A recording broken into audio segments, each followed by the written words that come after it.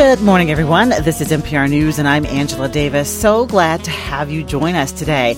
During our member drives, you get to hear many of my colleagues step up to the microphone to tell you about the work we do here at NPR News and the reasons why our service is worthy of your financial support. What I like to do is take you behind the scenes. I enjoy introducing you to my colleagues and letting you get to know them better. So today, you're going to meet 3 of our newscasters. NPR News broadcasts 24 local newscasts every weekday. 24! Now, you've heard the newscasters on our show, bringing you the news updates at the beginning and in the middle of our show for a few minutes at a time. Well, now you're going to hear them talk about their careers in journalism and what they do when they're not updating us on the news. First, here's John Wanamaker. Now, John has been a newscaster here at NPR for 12 years, since 2010. And before that, he was a reporter and a newscaster at WCCO Radio. Good morning, John. Good morning, Angela. Well, I think the one thing that a lot of people may not know about you is that you were in the Army. I was. Tell me about your decision to join the military. I was a fresh-faced 17-year-old when I enlisted. I realized that I did not want to go to college, and so I signed up for the Army, and actually, originally, I signed up to be a broadcast journalist. Wow. Believe it or not, that is a job. That is an MOS, as they say in the Army, and I got down to my in-processing down in Milwaukee, Wisconsin, and I told it, and they said, "What is your MOS?" And I said, "Broadcast journalist." And they said, "Where's your audition tape?" And I froze because my recruiter never told me about an audition tape. So they slid a piece of paper across to me with a list of jobs that they needed to fill. And I said, "Can I do this?" And they said, "No." "Can I do this?" They said, "No."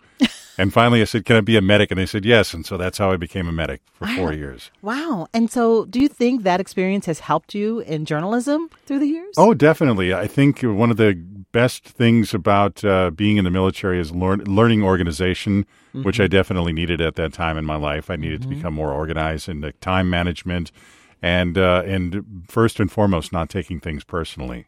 Right. Which is a big deal. Because when you're young, you take a lot of things personally, but then you realize once you're in an organization like the military, you can't take things personally. Right. That is professional. Right. It's not about you. It's about like the mission. It's about the mission and the team. So let's talk about journalism. How did you make the transition into radio then? What happened? Well, as a medic, then I thought, okay, I'm going to follow kind of in the family business in a way of speaking, and went to college to be as pre-med.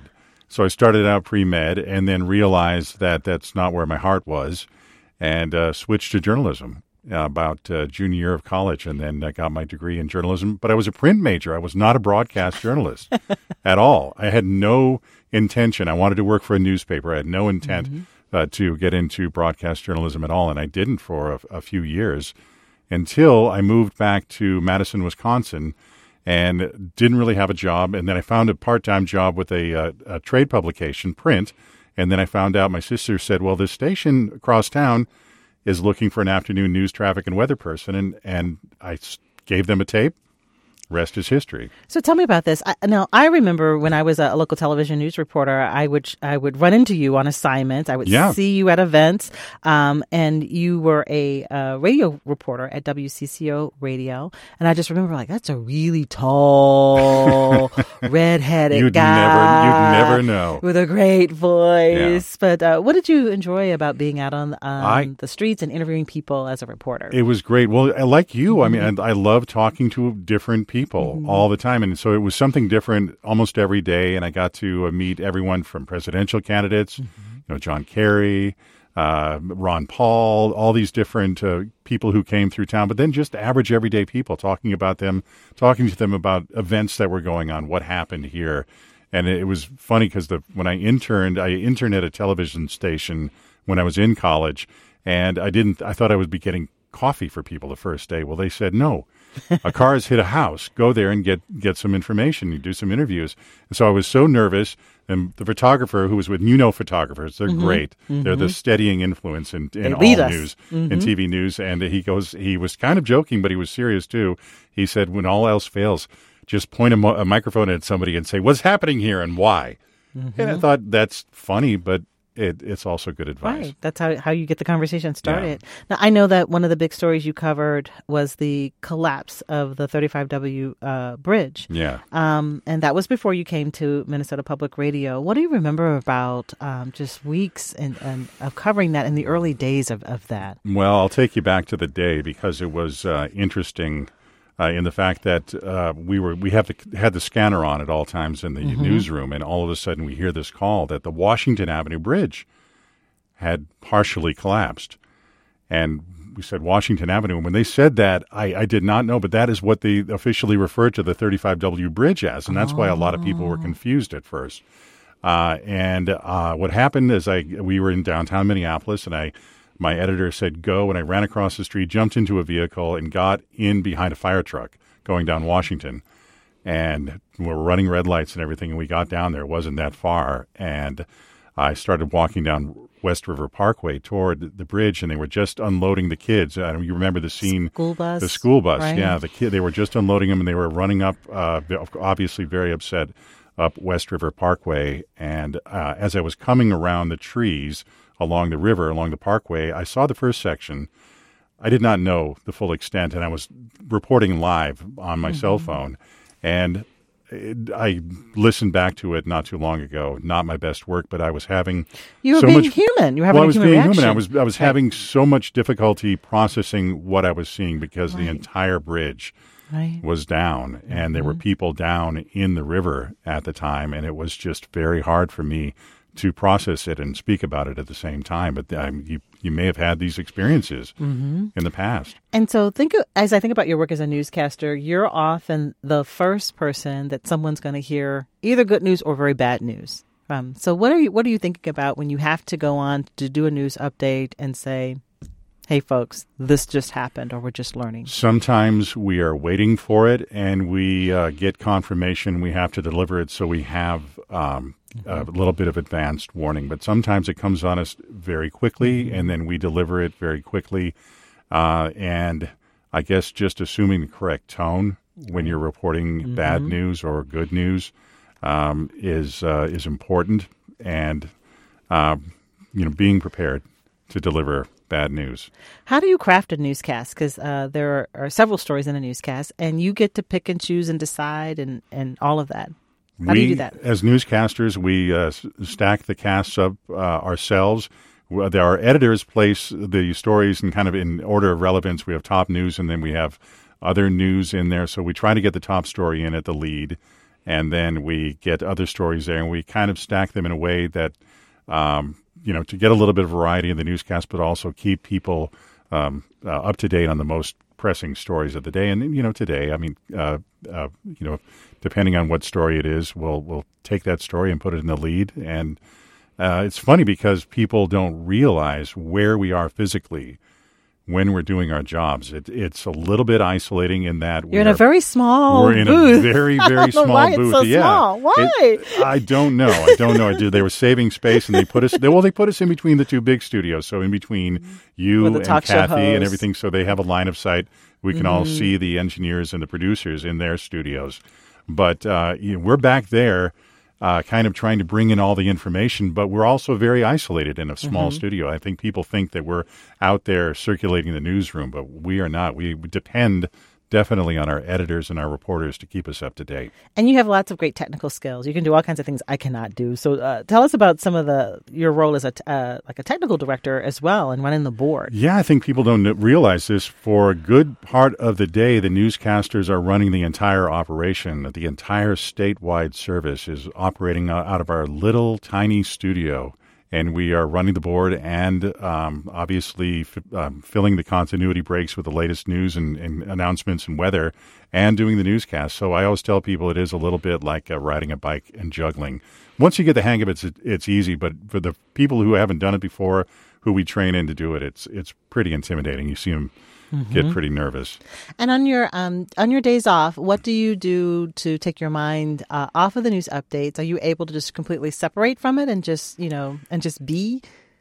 It is a nice occupation for those of us who may have been diagnosed with ADD in the past, myself included, in that you can kind of leave it alone. I'm not like you. I'm unlike you. I'm not prepping for a show the next day or thinking what I'm going to do in the next week. So what I do try to unplug because oftentimes, I'm really marinating in the news of the day, so to speak, and it's sometimes difficult. You need a break. Right. You do need a break. You need a break. Well, in this business, you need a break sometimes because it gets to be too much. To refuel, to re-energize, to refocus. And I think you have one of my favorite voices, just in broadcast period. I think you have a wonderful voice. You can thank my mother. Yes. Well, why? Like, what did she do? Did she encourage you? Well, my mom was a singer. Oh. And she had, for a woman, she sang alto, but she was, as a child, was in a barbershop quartet with her siblings and actually sang the lower parts than her older brother. She sang because she could sing lower than her older brother back before his voice changed. So I always credit her.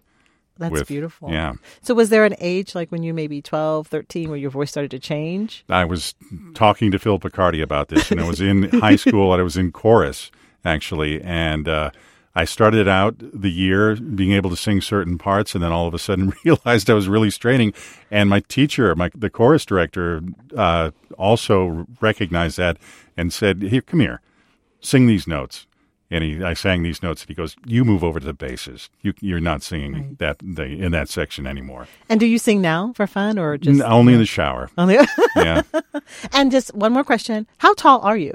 I'm shrinking, but I topped out at 6'8", and probably have shrunk down to under 6'7" now. Wow! All right, from slouching. I just wanted people to know that because you have such a presence, great joy, great wisdom as well. John Wanamaker, thank you for agreeing to let me talk with you, You're welcome. Interview you. One of our many great newscasters here at NPR News. And next, you will hear my conversation with newscaster Phil Picardi. Today, I am giving you the chance to get to know our newscasters here at NPR News a little bit better. I interviewed 3 of them. Now, earlier you heard my conversation with John Wanamaker. Now, let's hear from Phil Picardi. You hear Phil Picardi on the air almost every morning with me. And if you are up early and listening to Morning Edition, you also hear his news updates when Kathy Wurzer is hosting. Phil has been a newscaster here at NPR News for 21 years. Hi, Phil. Hi, Angela. How are you? How does it feel to be sitting in the hot seat being interviewed? It doesn't feel very comfortable at all. I'm not used to being on this microphone. I know, but I love everything about you. I love talking with you, and I love that I'm getting a chance to let our listeners get to know you a little bit better. Let's start with these hours, these early morning hours. Oh, yeah. What time do you get here? About 4:45. The first newscast is at 6:04. Mm-hmm. Before that, I have to put together some what we call the weather zones. I record the weather zones. It's different parts of the state that hear during what we call our district breaks. They hear local information. They also hear the local weather forecast. So I do that. And I also write the banner, which is the call around the building. That's a lot of pressure. It is, because if you have a typo, you do hear about it quite quickly. Quickly? Oh, man, I didn't even know that. Yeah. And also I do what we have as our sports notes sort of item that any newscaster or host can pick off of if they want some information about what's going on in sports. And the reason I do that is because I used to really follow sports. I still do. And nobody else really does that much, so I guess I might know a little bit more than a lot of other people, so that's why that. And are you naturally a morning person? No. Just get used to it. You know, I take a nap when I get home in the afternoon, and I have to do that. Mm-hmm. And I have to do it by a certain time, so I can go to bed at a certain time in the evening, so I can get up at a certain time the next day. But I like to say that I'm one of the few people in America that has an alarm that I wake up to twice a day. And one more question about early morning hours. What helps you sound relaxed and confident when you're on the air?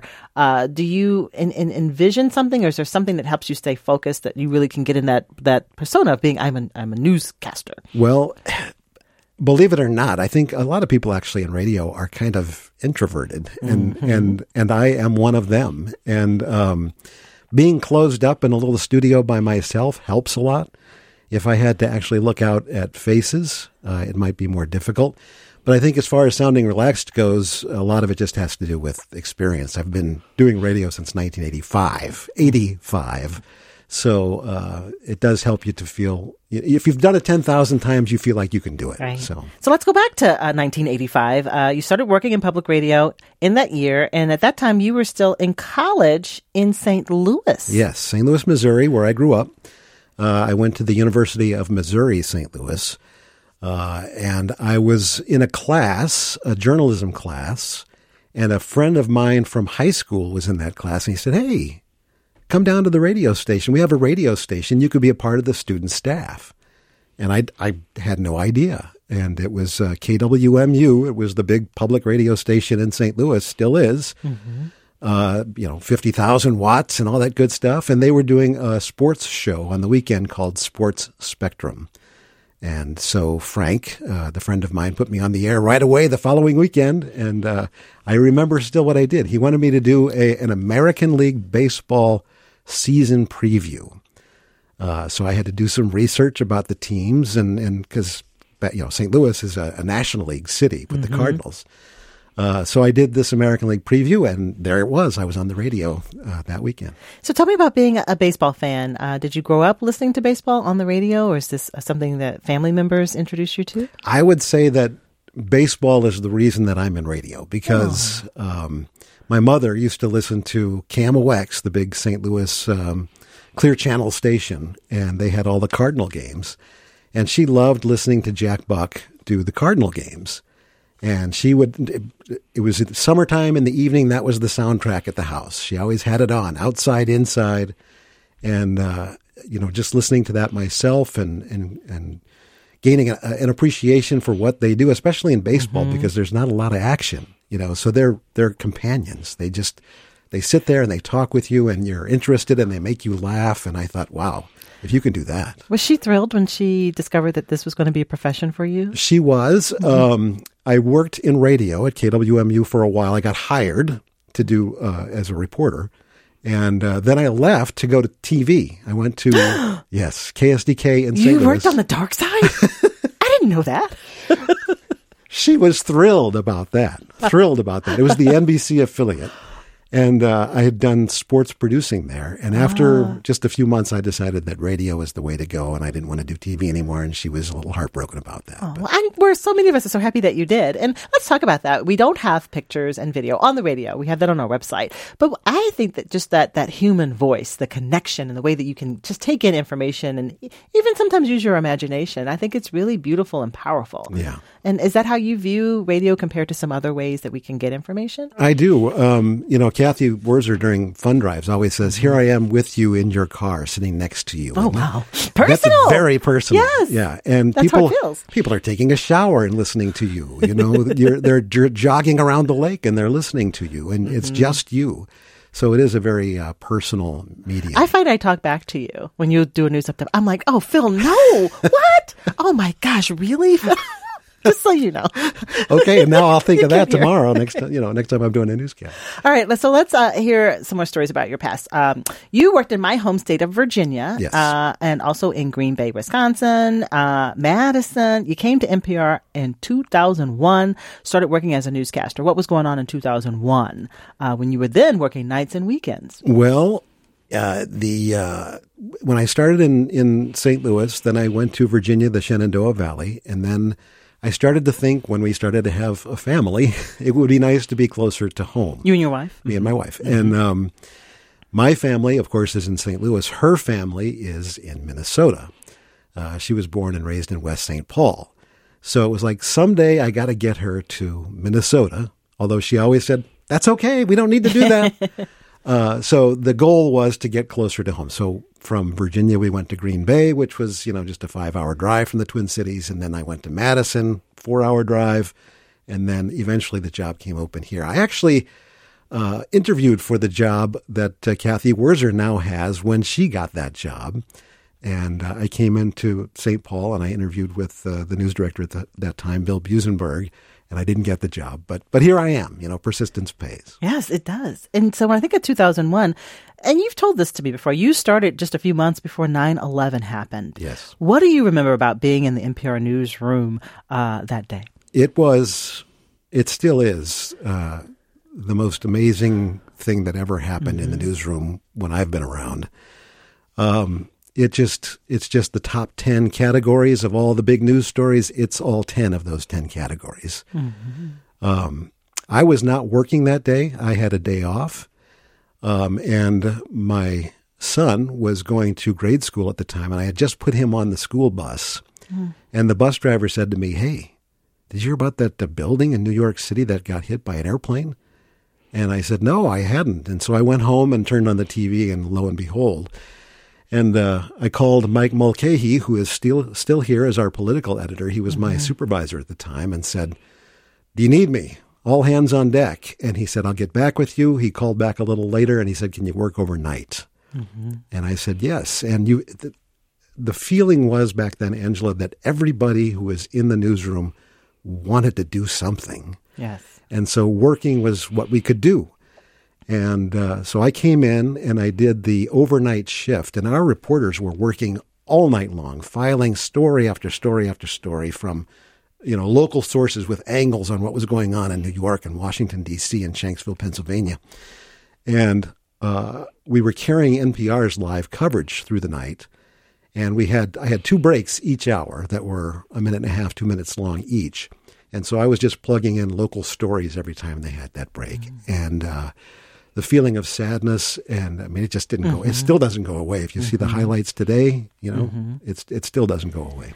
Another big story, which I think the news broke during the morning hours, the overdose death of Prince in 2016. Were you on the air working when that happened? I was off of the air by that time, but I was here, and I remember the pall in the newsroom. I mean, everybody gathered. There was a big meeting around what we call the hub, talking about where we were going to go from here. And one of my buddies who used to work here at that time, was just devastated by that. Tony Randolph. She and I had talked about Minnesota. She was from Buffalo, New York. And before Prince died, she mentioned she came to Minnesota because she loved Prince. And if it was good enough for him, it was good enough for her. That sounds like something Tony would say. And I remember the devastation on her face and the faces of everyone who was in the newsroom. And it was just a huge story for a long time. And let's talk about what we're still living through right now, though things have gotten so much better. How the pandemic changed us all. How did it change the way you worked and how you delivered newscasts at the height of the pandemic? That was just a brand new thing. We all kind of figured it's going to come someday, but maybe not. And it finally did. And, everybody was working from home, and they sent me home with a kind of a home studio. Were you in a closet or an extra bedroom? Where were you working? It was a couple of laptops and a little radio board and one of these microphones. And Corey Schreppel at the time, who was working here, came to my house and set it up in my basement. And one of our engineers. And I did 3 weeks of live broadcasting, live newscasting from that studio in my basement, which was then in Andover, Minnesota, where I lived at the time. And I was wondered if the neighbors knew that we were having this live broadcast from their neighborhood. Were they making noise? Because I know sometimes that was an issue. Neighbors were making noise. It was pretty, early in the morning like that, it's not so bad. Maybe a trash truck would go by every now and then, but a school bus, but it wasn't that bad of a deal. So it was a strange time, and it was really hard to do it from home because there are so many balls you have to have in the air. You're juggling with both of your hands, and eventually I decided that it was easier to come in and do it and sort of risk it. And me and the whole news team really did do, the newscast team did come in and do our shifts from in the studio. All right, last question. What do you enjoy most about being a newscaster here at NPR News? I get to see Angela Davis every day. You chose the right answer. I knew you were smart. Bing. All right. Thank you so much, Phil Picardi. You're welcome. Thank you. In a rare interview, sharing your personal story. I so appreciate it. Again, Phil's been a newscaster here at NPR News for 21 years. Today, I am giving you the chance to get to know our newscasters here at NPR News a little bit better. I interviewed 3 of them, and earlier you may have heard my conversation with newscasters Phil Picardi and John Wanamaker. Now, Let's hear from Perry Finelli. Perry has worked at NPR News for 37 years. Yes, I said 37 years. He currently holds down the late afternoon and evening shift, and you can hear him giving news updates during All Things Considered with Tom Cran up until 9 at night. Perry, thank you for sitting down with me. Thanks for having me in. Great to be here. This is so cool. I often see you here sometimes when I'm here late, kind of by yourself. You're one of those shadows. Yeah. You're often here kind of like by yourself. Do you like that? Working nights? No.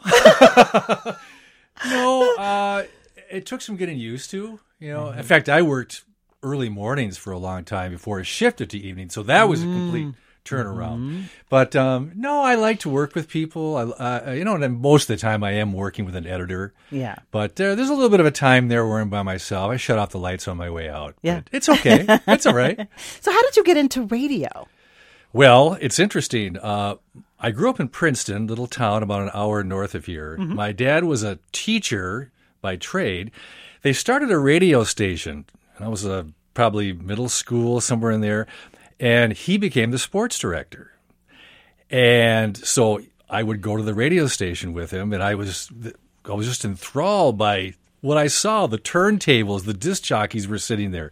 Just the whole, the old AP ticker, I would go. And I just was enthralled. So through that connection, I'll be honest, I got a part-time job in high school. And so I did all the shifts. And so I learned radio really on the fly. So I went to St. Cloud State, great mass comm department, to get the formal broadcast and they radio still have a TV degree. Really good communications They really do. Major. It's even much better than when I was there.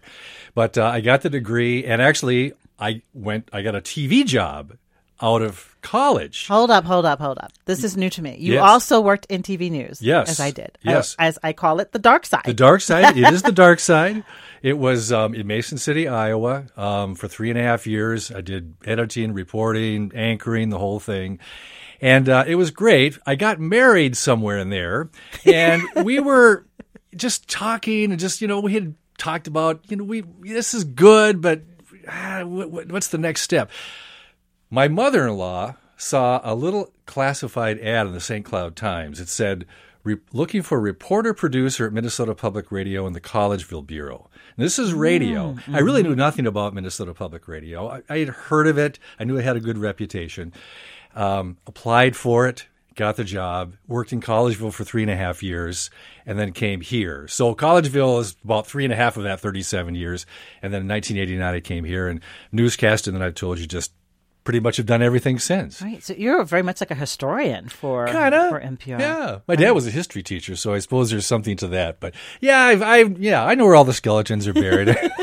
So let's talk about, I've talked a little bit about just my journey from, transitioning from TV news into radio, the power of the human voice and audio storytelling. What do you like about having, hearing stories or sharing news with a voice rather than reading something in the paper or, studying or looking at video? How is it different? People have asked, well, when you think about your audience, what do you think about? And, a lot of times you can sit here and and you're talking to a studio and to a microphone, and it can feel like you're just, you're talking right. to that. But then you hear from people and they say, oh, I heard you and I listened. And when you put a connection to a face and someone says, you can just tell that they like what they hear and they learn things. There's just that connection. So I think it's pretty much the individual interaction I've had with other people. You feel like you're in conversation. I envision someone having, I'm on at 9 a.m. I envision someone having like a morning cup of coffee or tea in the kitchen. Yeah, perfect. Absolutely perfect. Right? Yeah. Well, earlier we heard newscaster Phil Picardi talking about his experience during September 11th. And he referenced you. You were on the air that morning in 2001, filling in as a host for Kathy Wurzer. Right. And so we pulled up some old recordings. We want to listen to a little bit of that. Well, this is Perry Finelli, and apparently we're having some problems with the Associated Press. I do have some more information here that we're getting on our wire services. Again, no immediate word on injuries or fatalities in what they're calling twin disasters. There could have been now 2 planes that hit the World Trade Center, one of the towers in New York City. This has not been confirmed. There are some a gaping hole in the top of the building, and there is smoke billowing from the top of that building. It appeared to have happened just before 9 a.m. Eastern time. The second plane, if there was a second plane, about 18 minutes later. And we do have Associated Press with some more information. All right, we may be having an eyewitness here joining us shortly to give us some more information. Sean Murtaugh, who is a CNN vice president, is reporting he saw the incident apparently. He says the plane was coming in low. It looked like it hit at a slight angle. We were watching television reports this morning as well, and you can see that smoke is coming out of it's engulfing much of the top of the building as we speak. It looks like many, many floors are affected. Again, no word on any injuries or fatalities at this point, but of course we'll be following that. Thousands, more wire information here, thousands of pieces of what appeared to be office paper came drifting over Brooklyn, about 3 miles from the tower, according to one witness. So again, we are monitoring this morning, and I'm told we may have some, okay, we have some, I'm sorry. Hello? Melissa Creighton, can you hear me? Yeah, I can hear you. You're in New York City this morning? Yeah, that's NPR newscaster Perry Finelli, September 11th, 2001. You're filling in on Morning Edition as a host. Melissa Creighton was the daughter of an employee here. She was living in New York City. And as you can hear there, we knew very little. But she was an eyewitness, and we went on to talk to her. She was somewhere in New York, not far from there, and sort of gave us a little bit of a feel. She didn't know much, but it gave a little more feel. But you're just struck by how little you knew. I remember when we first saw the TV footage, someone said, "Is that restaurant on fire?" We didn't know what we were seeing about it. Yeah, right. So it really brings you back on how little we knew. Of course, now it's history But it points to what the work that you do. Often, you're thinking on your feet, and like, what are the words to say to describe, what's going on? It's important, but you don't have all the information yet. But people are listening to you. That's tough. It's tough. You've done it. I mean, I guess you have to do the best you can. Right. You rely on your instincts. I think we're questioners, and so we think, what would we ask? What should we ask? What do we want to know? I think just kind of like you said, your instincts kind of kick in, and I think the audience too is understanding. Mm-hmm. Yeah. And delivering bad news, that's always hurtful for me. I mean, I've been on the air before on the radio and on TV, and I had to we got to tell you something really bad. Yeah. Being that messenger. How have you dealt with that in 37 years? I'm lucky in that I think I'm able to separate myself. I get that question a lot, and especially all we've gone through in the last few years. And I think you've got to separate yourself and just say, I got a job to do. Maybe I'll think about this more later. But at the time, I think you have to think about, got to do my job. Because again, I'm envisioning someone living their life, driving their car, or maybe working from home or going for a walk, and then here I come in and I have to ruin your day, right? But this is part of why we stepped into journalism, right? Oh, absolutely. Like I said, look, questions. You want to know about things. I'm a news junkie, so just I want to know what's happening. I don't know. I think it's just something who you are. Let's talk about your voice. I like your voice. I like all the newscasters' voices. But did that just come naturally? Did you sound like this at 16? Is this something you worked on? Or how'd you get to this voice? I once again have to credit my dad, who I thought had a much better voice than me. He was a natural. So I think it's just a natural thing. There was some voice work at St. Cloud State, learning some, patterns. Breathing techniques. But, I've had people ask, do you take voice lessons? How do you warm up? That kind of thing. A singer might. And do you? I don't. Do you? Nah. I just got to sing in the car coming in. That's good. That's more than I do. But. And one more question. Has anyone ever recognized you, recognize your voice when you've been out, can I get, 2 cheeseburgers? Is that the dude that does that? Has that ever happened to you? Or someone's like, do you? That didn't happen. But my wife and I were at a campground. We were walking along the little frontage road where all the tent sites. And we were just talking. And there was a guy came walking out from his tent. And he sat and looked at me. He just goes, I know that voice. So sometimes I've had similar situations like that. So I'll sort of bait him with MP. Perry Finelli. He immediately knew who I was. That's great. We sat and talked so that was kind of stunning, the campground. Yeah. But, anytime you go to a lot of social events or something, I don't know if it's just they'll hear the voice, but, they make the connection. And but that was quite a stunner. Well, you're a big part of the history and legacy of NPR News, and I'm happy that I get the chance to work with you, that we've overlapped. Newscaster Perry Finelli, who has been here for 37 years at NPR. I'll try to get myself out. Okay. Here in great health. Thank you for your time, Perry. It is our winter member drive here at NPR, and we are down to the final 2 days. The member drive ends tomorrow night, so your support is needed right now. I have newscaster John Wanamaker with me today. Hello, Angela. 1-800-227-2811. Support your community when you donate. Do it today as the winter member drive comes to a close. It ends tomorrow night. And want to make sure you know that tomorrow at 9, I'm going to introduce you to some of our new reporters and producers. You'll hear their personal stories. Today's conversation was produced by Maya Backstrom. I'll talk to you tomorrow morning at 9. Thanks for listening to a recording of my live radio show on NPR News. A reminder that if you want to catch my show in real time, tune in and call in weekdays at 9 a.m.